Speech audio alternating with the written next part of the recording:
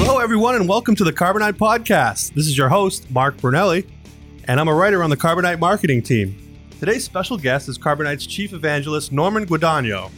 Today, we're talking about one of the biggest information technology stories in recent years, and that's the worldwide ransomware epidemic. And Norman is going to talk with us about one of the newest weapons in the battle against ransomware. It's called FlightRansomware.com, and it's a new website we created to help businesses and consumers protect their data. Thanks a lot for joining me today, Norman. Hey, Mark, it's a pleasure to be here. Great to have you. Norman, I wanted to start out by talking about a survey.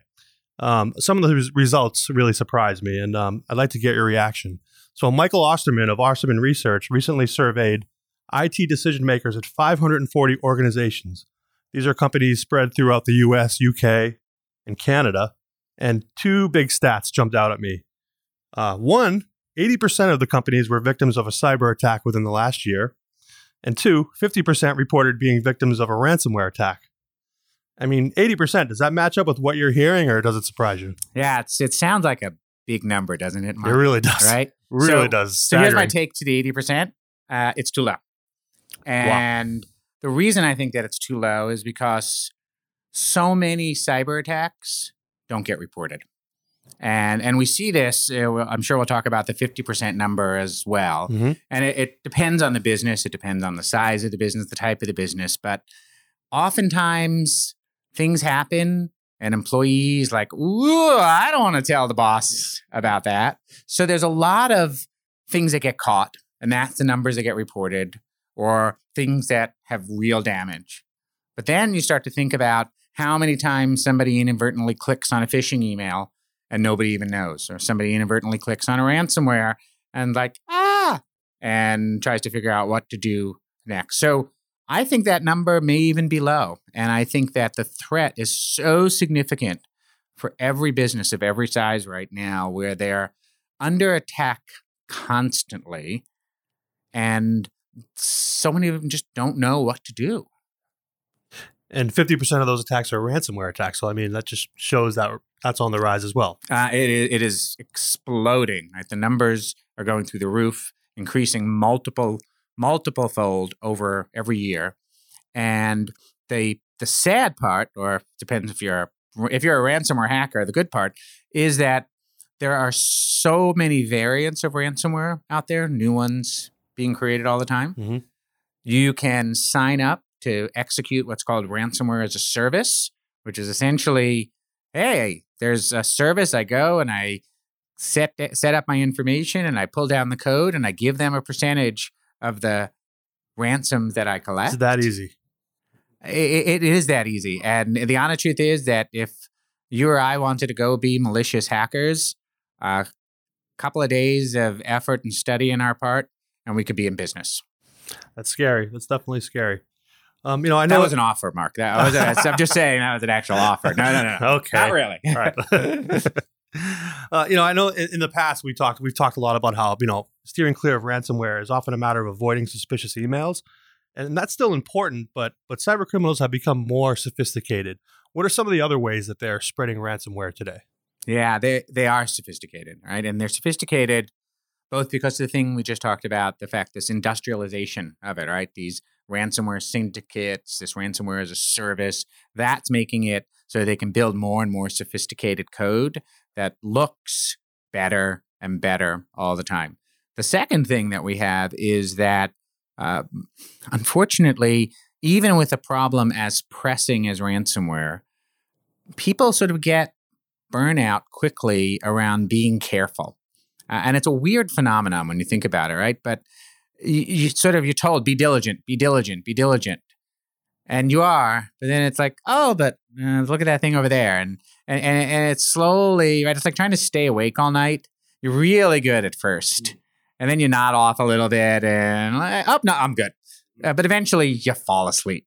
And so I think the attacks are more sophisticated. We're seeing things that look like real websites, real emails. They have your information, right? Because oftentimes they can gather people's credentials from the dark web, right? There's lots of stolen credentials out there. I'm sure you've talked about this, or you will talk about Certainly. this, right? There's lots of stolen credentials. So I can gather the credentials and then I can custom drop an email back to you that you think is from your bank or from whomever, and you're much more likely to click. And that's part of what's driving this reduction in people's suspicion and this increase in the ability for criminals to get to you and spread the ransomware. The other thing criminals are doing is getting out there and just capitalizing on the fever that gets caught up when people see something that they want to be part of. So I was just reading recently about a ransomware variant hidden in a fake Pokemon Go sort of app, right? You may have seen this one, right? So it's like they jump on the bandwagon. And here's, I think it was Pokemon Go for Windows, is that they were advertising, here's Pokemon Go for Windows, download it. And people are like, okay, there it is. Because you don't know what one Pokemon Go from another is. And then instead of you catching the Pokemon, the ransomware hackers caught you. Oh, there are a lot of kids in my town who are going to be disappointed to hear about that. Yes, I suspect that's the case. So the sophistication's there. It's spreading rapidly. People are overwhelmed with the amount of email we get, knowing which sites to click on, which sites not to click on, who to trust, who not to trust. And it's just going to get worse before it gets better, unfortunately. Let's talk about the new site. How did Carbonite's new fight, ransomware.com site, come about, and what does it have to offer? Yeah, it's something that we talked a lot about internally. And here at Carbonite, our mission fundamentally is to ensure that we keep our customers' data durable, that we make sure it's there for them, that when they back up, they can restore, because no matter what happens to their systems, that's what we're there for, right? And we began to think about the larger implication of what are the threats to their data, and how can we make sure we're doing the right thing proactively to help inform our customers about those threats. And when we saw the ransomware category exploding, for better or worse, we saw there were a lot of technical resources out there. How to, go in and identify a ransomware variant, how to set up ways to detect it. But there was really nothing out there that was directed at the average person, right? Maybe a little technically sophisticated, maybe not. Small business owner, the IT guy for a mid-sized company, the consumer at home. And we felt that we could create an environment and a resource that would speak directly to people who just want to be informed about what's going on and not have to get into the technical details, but feel better prepared. And so if they then turn to their IT guy and have a conversation, they can have a conversation grounded in fact. And they can also know what to look out for. And one of the things that we think is critical, and the reason we launched Fight Ransomware, is to ensure that it's not just Carbonite's view. It's, in fact, the view of multiple industry experts. And we invite other vendors, in fact, to join us in the effort to get the information into the hands of people, because an informed citizen, for lack of a better term, right, an informed digital citizen is going to be a safer digital citizen. And that's really what we want to do with this site. And we want to make it something that if people feel that they need more technical information, we know where to send them. But we want to keep it in the voice of the real users that we at Carbonite have served for a long time, and people who trust us to make things simple and easy and something that they can get their hands around quickly and feel better prepared to take the next step, ultimately protecting themselves and their data. That's great. I've enjoyed working on the site and helping out with it and working with our contributors. And, one of the things that the site's been doing is raising some interesting issues. And in one story, contributor Eric Vanderberg raised the possibility that maybe one day political activists, or in this case, hacktivists, could start using ransomware as a way to further their political goals, perhaps misguided way to further their political goals. And I was just wondering, do you see things like this happening in the future? Yeah, it was a great piece. I like the article. And I think that it was insightful in that we see this natural extension of, first, we go after the money. Then we start to go after the ideas. Right? Then we go after the politics. Right? So when you get a tool like ransomware, and then ransomware is simply a tool for extortion. Let's put it frankly, right? That's what it is. Right? When you get a tool like that, the easy thing to do is to get money. But over time, people become more and more sophisticated. And it's not in some ways unlike just the development of social media. We're all familiar with social media. We're using it here now. And right. And at first it was sort of, oh, that's kind of interesting and fun. Connect with friends. That there was a weird evolution until all of a sudden we were seeing Twitter being used in uprisings in the Middle East.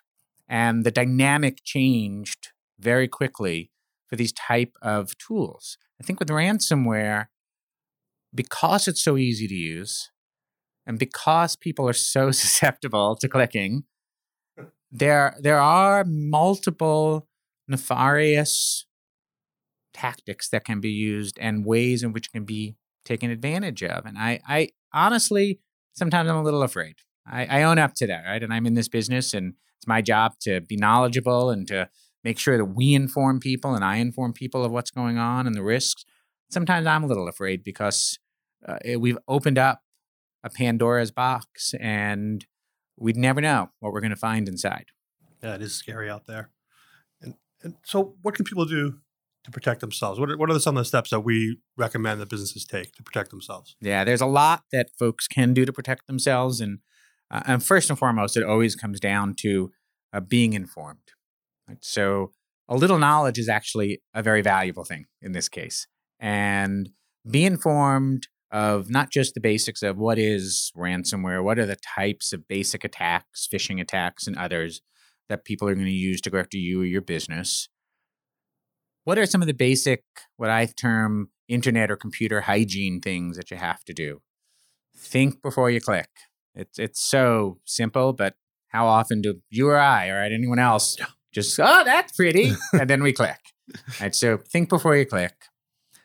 We see a phenomenon that's actually very interesting in ransomware in particular. There's a lot, oftentimes you read about hospitals or police stations or municipalities attacked. One of the reasons that they do that, there's multiple reasons that those are targeted, but one of the reasons is they often have shared computers. And that means that there are multiple people logging onto a system over multiple shifts, for example. And as a result, you have what I think the term is, right? Many hands make easy work for hackers, right? So you have lots of people touching the system, going through, and they're just working really fast. They don't even think sometimes. So they're primed for an email or even somebody, a physical person coming in and doing social engineering to get information or make them do something. So what we find is you want to make sure when you have those type of environments that you put some simple internet safety rules on the machine, right? Don't click on any links. Don't click on emails from people you don't know. Don't browse unapproved websites. Don't share the information, your login information. Basic things that people should be doing, but it's good to put reminders in front of them. And of course, every company and small and individual should have perimeter protection, right? Antivirus and other types of security software. We value that as the perimeter protection that prevents most things from getting in, but it can't prevent everything from getting in when it's a human that opens the door.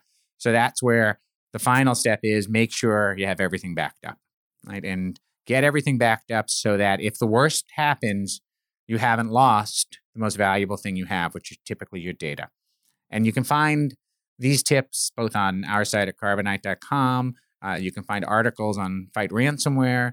And it's being informed and feeling like, honestly, Mark, you as the user or as a small business owner or as a part-time IT person can take back a little control over what's going on and don't feel like you have to cede control or be the victim of very sophisticated malicious attackers, because the power can swing back to you with just some basic precautionary steps. And that little bit of feeling of control will go a long way, I'm sure. It does, doesn't it? I mean, we all want that sensation, and the internet has, in some sense, sort of taken away a lot of our sense of control, right? We feel like we're controlling things, but ultimately we're just sort of reacting. We see things and we click, and we see things and we respond. And so it's much more reaction And when you think about it through just the lens of humans and the psychology of how we act, we've become reaction machines, right? We wait for the click, the buzz, the beep, and then we're like, okay, what do I do next?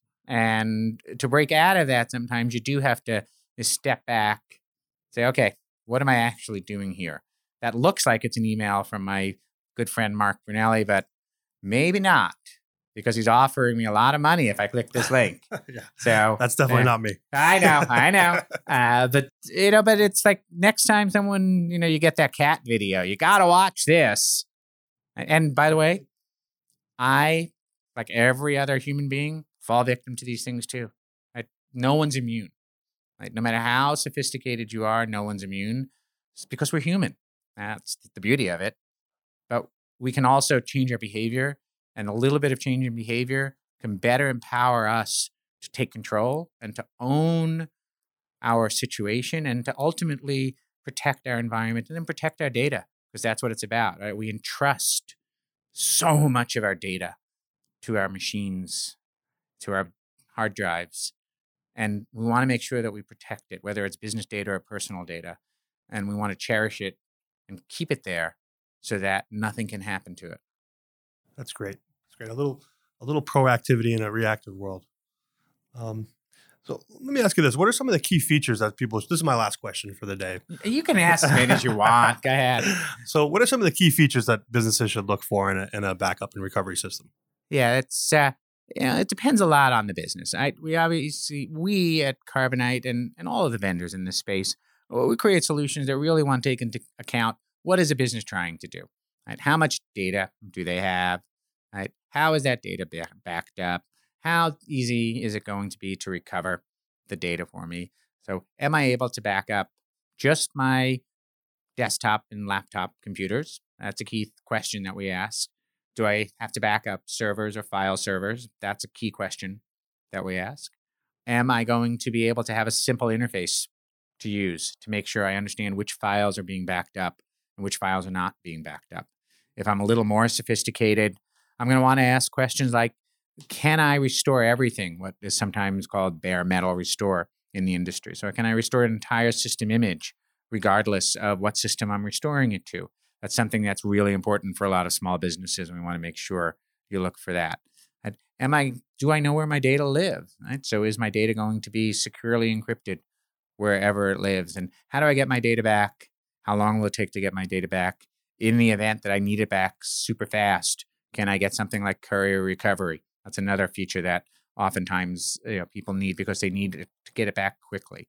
So there's a set of questions, and also just look at the reputation of the vendor. Right? What sort of customer support am I going to be able to get? We get hundreds of calls a month in our support line for people who need help with things like ransomware. And in our support teams here at Carbonite, which are actually up in Maine, are trained to be able to deal with issues like, I think I have a ransomware virus. What should I do? So you want to make sure that you have support available where appropriate. You want to make sure that you're working with a company that really is in the business to protect customers' data, not simply just to sell products. That's great, Norman. Thank you. This has been really informative, and thanks for joining me today. Yeah, my pleasure. I'm really excited to be here. I look forward to doing it again. Let's do it again, definitely. And to all you listeners out there, for the latest news and advice on how to protect your home or business, be sure to point your web browsers to fightransomware.com. That's it for this edition of the Carbonite Podcast. We'll talk to you next time.